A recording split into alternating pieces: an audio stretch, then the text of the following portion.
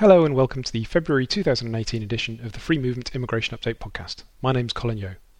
This month I'm looking at some legal developments with Brexit. I'm going to review no less than 3 Supreme Court decisions on immigration, nationality and detention. There have also been a few bits of case law on the points-based system. I'm going to look at the worrying trend in Tier 2 visa applicants being turned away. There's a couple of new Court of Appeal and Upper Tribunal authorities touching on procedural issues which are worth being aware of, and also a few other cases on a range of different areas, all important in their own way. The material in the podcast is all drawn from the February 2018 blog posts on free movement. If you'd like to claim CPD points for reading the material, listening to the podcast, then please sign up at www.freemovement.org.uk/training. Starting first with Brexit issues, at the very end of February we saw the European Commission publishing a draft legal text for Brexit withdrawal agreement. Now this is pretty much the final version as we saw later in March, and the most interesting development was probably on the, depending on who you are, you call it the implementation period or the transition period, same thing basically. EU citizens who arrive in the UK during that time were basically wanting, the EU was wanting them to have full rights to acquire permanent residence and also to have family members join them. The UK was quite resistant on these issues, but ultimately, as we're to later see in March, the UK conceded. So there was a significant change there on what the UK had been saying was going to happen and what ultimately did happen, which wasn't too much of a surprise to those who were following it. This is one for the lawyers, but it's an interesting one. The UK had been talking about settled status right from the start. They called it settled status, but said quite clearly that this was going to be indefinite leave to remain. And it's gradually emerged that that's actually not going to be the case. And in the draft EU legal text, we saw this new settled status being referred to as permanent residence, as defined in Articles 16, 17 and 18 of the Qualification Directive. Of the Citizens Directive, Directive 2004/38/EC. So that's an interesting legal change. So it means that EU citizens won't fall under UK domestic law as such. They'll be under a kind of inherited version of EU law, even though EU law, generally speaking, won't actually apply. So it's an interesting legal distinction, and it'll be interesting to see what the ramifications of that are in the long run. We also saw a few other bits of movement on interesting issues for the future. So there's a specific provision for administrative foul-ups by the Home Office, extending the time that EU citizens have to apply for settled status. There's something on the agreement being relied upon directly in British courts, which is important. There's also the UK agreements to set up an independent body to monitor the implementation and application of the bits about citizens' rights, which is effectively a replacement for the EU Commission, which would exist in the UK only.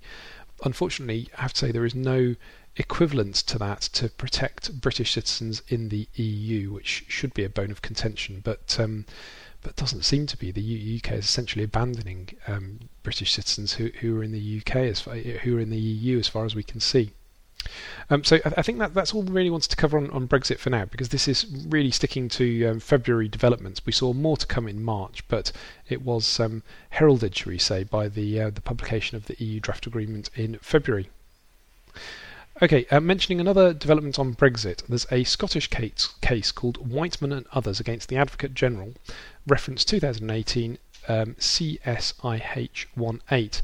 Now, this is a challenge which is being sponsored, I think, by the Good Law Project, and it's about whether Article 50 of the Treaty on the Functioning of the European Union can be unilaterally revoked by the UK now that it's been served.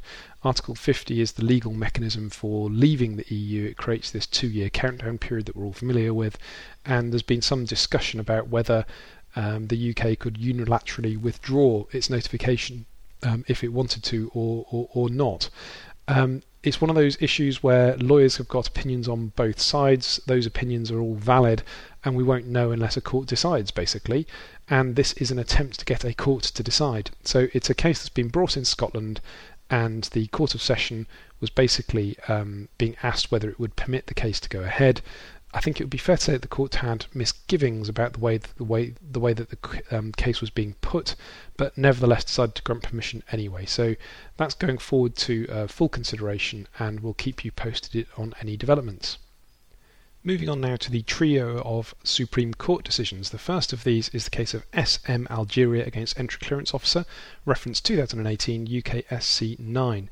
Now, this one isn't a final decision, but the Supreme Court decided to refer quite an important question to the European Court of Justice. And this is about whether an informally adopted child falls within the direct family members provisions of European law, the Citizens Directive, or the extended family member provisions, the other family member provisions. So it's basically, do they fall within Article 2 of the Citizens Directive, which is direct family, or Article 3 of the Citizens Directive, which is other family members.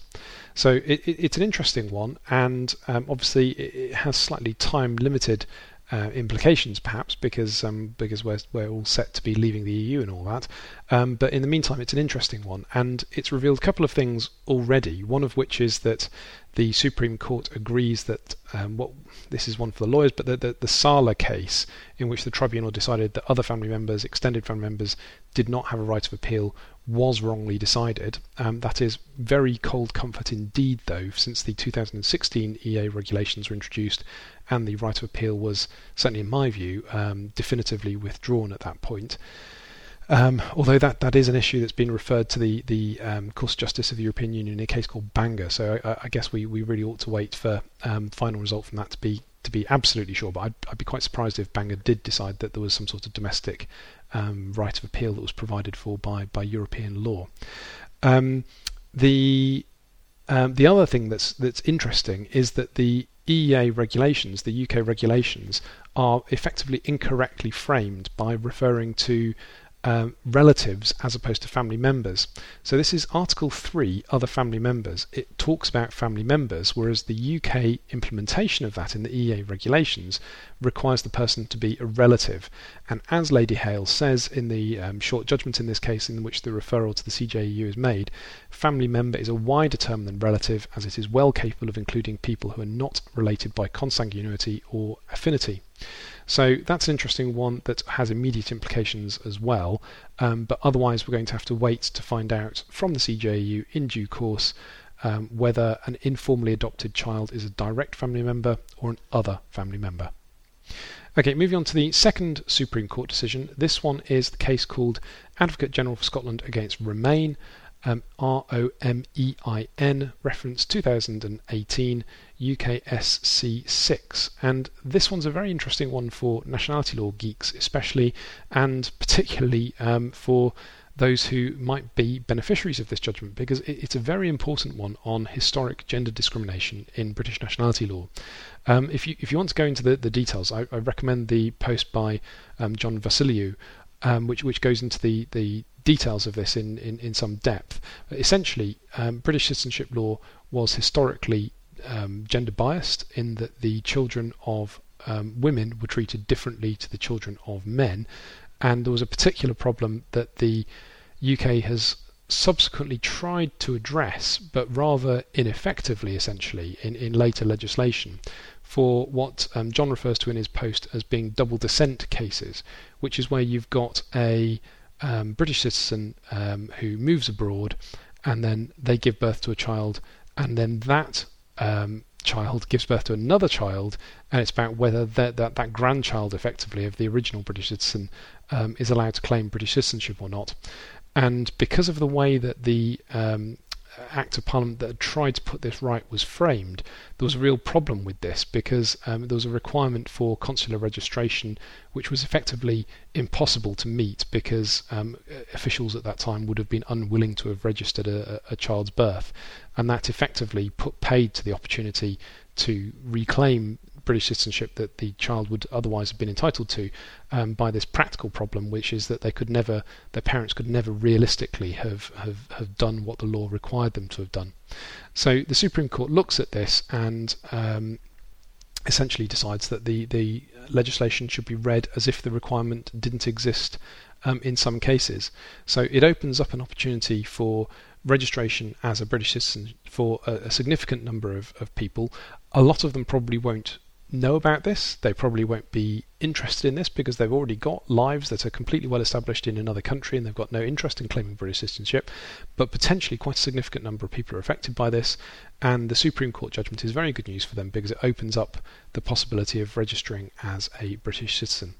At the moment, that registration would be subject to the good character requirement, but there are moves afoot to implement an earlier Supreme Court decision in a case called Johnson, reference 2016 UK SC 56, which held that it was unlawful to impose the good character requirement, which wouldn't have been imposed if there had been no gender inequality in the first place. And there's when I say the moves to afoot to implement that, essentially the government is consulting as I speak on whether they can rectify that and just remove the good character requirement by a sort of fast-track piece of legislation under the Human Rights Act. So hopefully we'll see that happening later this year, and that other piece of gender discrimination will also be abolished. Right, the third of these trio of cases from the Supreme Court is B. Algeria against Secretary of State for the Home Department, reference 2018 UK SC 5. And this is all about unlawful detention and bail conditions and whether a person who can't be removed from the country can still be lawfully detained or have bail conditions imposed on them. And this is a tricky case to write up and talk about because it's probably redundant, essentially. It's quite an inspiring judgment. There's lots of lovely words about how important the right to liberty is and how legislation should be read restrictively, which restricts that right. But the fact is that since the facts of the case arose, the law has changed, and the Supreme Court was adjudicating here on the old version of the legislation, which has subsequently been replaced. So it probably has very little practical application, and it also dodges a very important legal and frankly constitutional issue about the way that later legislation was implemented. So the later legislation is the introduction of a new type of detention or new statutory framework for detention called immigration bail, introduced by the Immigration Act 2016 at Schedule 10. And that was also accompanied by further legislation in the 2016 Act, which specifically, this is section 61 specifically, which says at subsection 5 that the new provisions are to be treated as always having had effect. Now that's retrospective legislation. Anybody who's been through law school will tell you that that's generally speaking a very bad idea, but the Supreme Court dodges this issue by just saying that nobody wanted to, the Secretary of State didn't want to rely on it. Now presumably that was because the issue hadn't been argued in the lower courts, because that section hadn't been passed at the time that argument was occurring in the lower courts. But in terms of the utility of this Supreme Court judgment, again it further undermines it, because the judgment will only be of interest to another migrant who's in a similar situation to the gentleman in this case, whose name we don't know, but was from Algeria, and his problem was that he couldn't be removed because it would be a breach of his human rights to be removed to Algeria. The Home Office nevertheless imposed bail conditions on him under the old legislation. There will be quite a limited number of other migrants in a similar position who also had bail conditions imposed on them, who could potentially claim damages for that. But in their cases, they'll have an argument also about whether this Section 61 of the 2016 Act prevents them from bringing that claim. And that's just not dealt with here in this Supreme Court decision. So it's all very interesting from an academic point of view, but it probably doesn't have very much real-world utility, unfortunately. Moving on now to a few points-based system issues. First of these is a case called R. Khan against Secretary of State for the Home Department. It's 2018 EWHC 105 admin. And it's quite an interesting case for sort of illustrating how the resident labour market test works for Tier 2 sponsor licences and employees. Now, the main requirements, but not the only requirements of the resident labour test, are that a position has to be advertised for at least 28 days in 2 locations, and the sponsor who's advertising has to maintain evidence of the advertisements as prescribed in the guidance. You've got to keep a record of the interview notes for all candidates, including copies of CVs and the reasons why any particular candidate wasn't invited to the interview. And then following the interview, you've got to keep the notes which record the reasons why a settled worker candidate was not offered a position.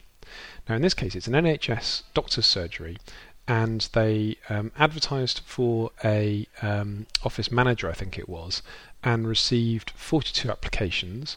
The management team took the top 5, listed them for interview, discarded the rest. Only 2 of the candidates turned up on the day, one of whom was the existing part-time business development manager, and of the 2 candidates the existing employee was judged to be the best for the practice. But according to the Home Office, that wasn't enough basically, and in the end the court upheld that decision and held that it was lawful. So a fairly sort of harsh decision, because it wasn't alleged that there was any kind of bad faith, or the recruitment wasn't a charade or anything like that. It was simply that the doctor's surgery hadn't properly applied the guidance and hadn't fully appreciated what was necessary in order to comply with the resident labour market test. So interesting case from that point of view. Moving on now to another one. This was on students, and the facts of this are very sad. It's a case called Patel and reference 2018 EWCA Civ 229. Now this is a student who made an application for an extension of his Tier 4 leave based on a Confirmation of Acceptance of Studies, CAS, that had been issued by his college. So he made the application, and while the application was pending, without giving any notice or any reason, the college withdraws the CAS. Now that leads the Home Office to refuse, but Mr. Patel only finds out that this is a problem when he actually gets the refusal through from the Home Office. The college refused to give any reasons why they had withdrawn the CAS, and the college also didn't refund the £3,500 in course fees that had been paid, nor of course the immigration application fees which had been paid to the Home Office. The sponsor ultimately lost the licence and since closed.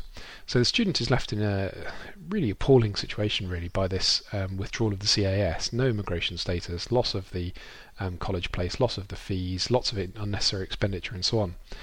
The student tried to argue that there was a duty on the Home Office to grant 60 days of leave to enable the students to try and find a new place at a new college in that time, and that argument was based on an oldish case also called Patel, reference 2011 UKUT 211 IAC. The tribunal rejected that based on a later case, EK Ivory Coast, and the Court of Appeal ultimately basically agrees, holding that because the refusal wasn't one that was caused by the Home Office, it was caused by the college, there was no remedy against the Home Office. So the Home Office had refused because there was no CAS. In the earlier Patel case, the 2011 one, the Home Office had withdrawn the sponsor licence causing the refusal, and in those situations the Home Office has to do something about it and grant 60 days, but where the injustice caused to the student is caused by the college itself, then there's no remedy against the Home Office essentially. Last bit of news on points-based system is that the visa cap was hit again in February, which seems to be becoming a regular event now, and it means that employers aren't able to recruit all of the Tier 2 workers that they want to. Basically the quota has kicked in, only candidates earning a salary above a certain level will be successful. So interesting to watch that and watch this post, watch this space, should we say, for further developments on that, see if it leads to any change of policy and whether it continues to be a problem in future. Right, I want to turn now to a difficult case. This involves an Afghan man called Samim Bigzad. For some reason his case is actually referred to anonymously but with no anonymity order, so it's permitted to name him, and we chose not to do so in the original post, but there's no legal reason why he can't be named. The cases are SB Afghanistan against Secretary of State for the Home Department 2018 EWCA Civ 215. Now, in the Bigzad case, this was something of a cause célèbre in the media because he was removed to Afghanistan. There was an order requiring his return to the UK. On the face of it, according to the information that was available at the time, the Home Office appeared to be in breach of that order. Potentially the Secretary of State personally it was in breach, and ultimately he was returned to the UK. The Home Office took this case up to the Court of Appeal, and ultimately the Court of Appeal holds that there was no contempt, and in fact is quite critical of the lawyers for Samim Bigzad, both solicitor and counsel at that time. There's no suggestion anywhere that anything dishonest had happened or anything of that nature whatsoever. However, the Court of Appeal decides that the lawyers had not acted fully properly in the way that they'd handled the case, had accidentally made representations that turned out not quite to be accurate, and it makes uncomfortable reading, shall we say, from that point of view. So it's an interesting sort of end to that case, and it's also, I think, an interesting illustration of the hazard of taking on these kinds of cases at the last minute, because I think in the Big Sad case the solicitors had only been instructed literally the day before. Presumably they didn't have a full file at that time when they were trying to prevent the removal, and of course a person who's being removed in that situation is often going to be genuinely desperate. They're not necessarily going to be completely forthcoming with their lawyer, and of course they won't necessarily fully understand their own case anyway, so even if they were giving all of the information accurately to a solicitor, that might well not be an accurate representation of what's happened, because the client may well have misunderstood something. So it's salutary reading. It's an important piece of reading as well for anybody who is involved in these urgent injunction applications. Moving on to a tribunal case on costs. This is called Thapar and Others, Costs General Principle, Section 9 Review, 2018 UK UT 54 IAC. And this involves disgraced former Judge Majid, who in this case hadn't apparently done anything wrong at all. Through no fault of his own, nobody had informed him that an application for an adjournment had been made in a case, and he then proceeded to dismiss the application. An appeal was pursued. Home Office reserved its position as it had seen no evidence of the adjournment request at the time that they were reviewing the case. The appellants argued that the Home Office stance was unreasonable conduct, and the Home Office should have conceded the case. President Lane disagrees and basically tells us that judges should be extremely cautious about exercising the costs power, which is backs up previous cases, including the Cancino case. So not much of a change there, and it was a fairly, should we say, optimistic argument, I think, that had been pursued in that case anyway. Okay, moving on to another case. This is Court of Appeal, and it's an important one on Papashvili, which is a case about medical treatment cases where somebody is receiving life-sustaining treatment here in the UK. They say that they won't be able to receive that treatment if they're removed to their home country, and that will cause them suffering and potentially premature death. Now, the threshold for these cases was long thought to be that in N against UK, either the House of Lords or the Strasbourg judgment. There were differences between those two judgments, but both were extremely harsh, essentially. So the differences didn't really make much difference, should we say.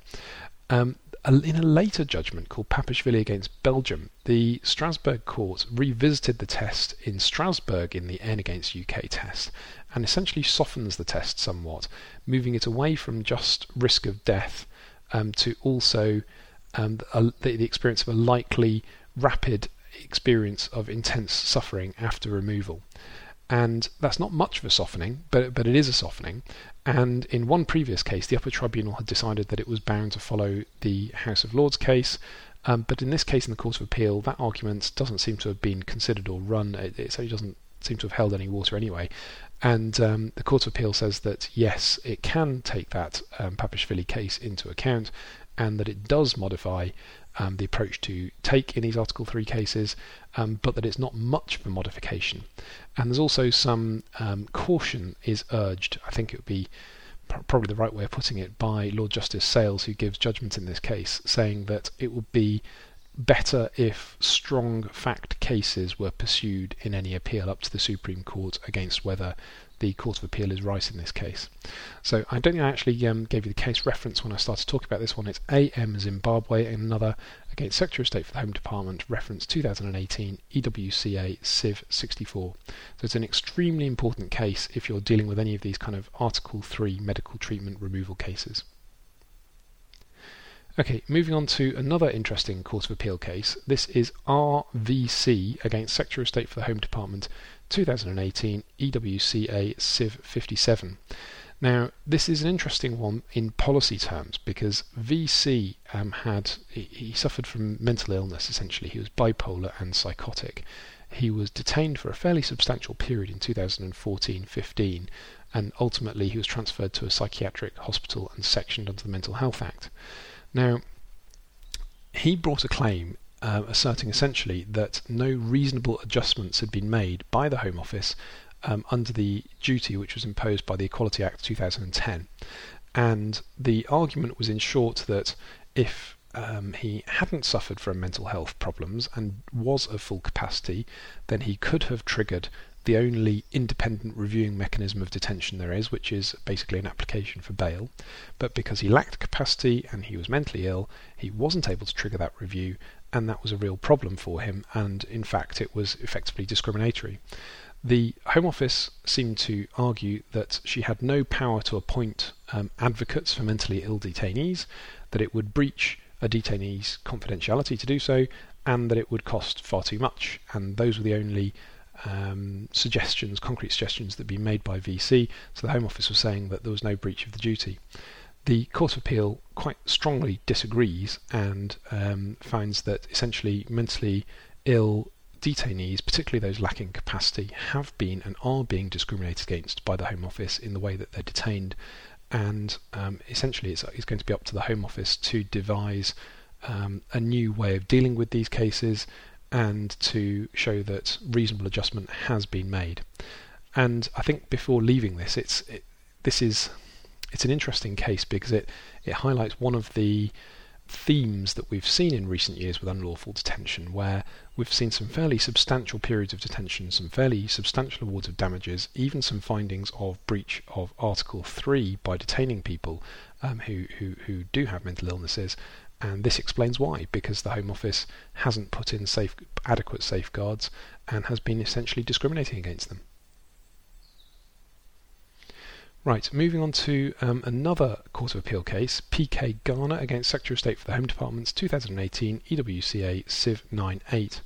Now, this is an interesting one, again, on a kind of policy type level. Obviously, it's as you'll hear in a moment, it's a good result for the individual, but it also has wider ramifications. So this was somebody who the Home Office had refused to grant leave to, even though there was a finding that they had been a victim of trafficking. And the Court of Appeal picks up on the difference between the Secretary of State's policy, which requires personal circumstances, although not meeting the criteria of any of the other categories listed, to be so compelling that it's considered appropriate to grant some form of leave, and the Trafficking Convention itself, which just says that leave should be granted where it's considered necessary. And in short, the court holds that the Home Office has fettered its discretion and isn't fully respecting the requirements of the Trafficking Convention. So, good result for that particular individual. The Home Office has to reconsider, and also a good result in a wider sense as well. Now, the final case to deal with is an interesting one in the High Court. This is R. Safari and another against Secretary of State for the Home Department 2018 EWHC 287 admin. And this one is something that concerns sham marriages and marriages of convenience. And there's an interesting post by Naf Gablicki, who looks at the shift in terms of judicial understanding of what a marriage of convenience is, and the shift from it being essentially something where the sole purpose of the marriage was to avoid immigration requirements, to being the predominant purpose. And that kind of softening in the test is problematic, because in this case, one of the reasons why the couple had married was because it would be of assistance to one of the parties' immigration status, but it wasn't the only reason, and it was a genuine relationship. So it was quite controversial that the court ultimately concluded that actually this was a marriage of convenience and therefore wasn't effective in EU law. Now, that feels like it's probably incorrect in European law, frankly.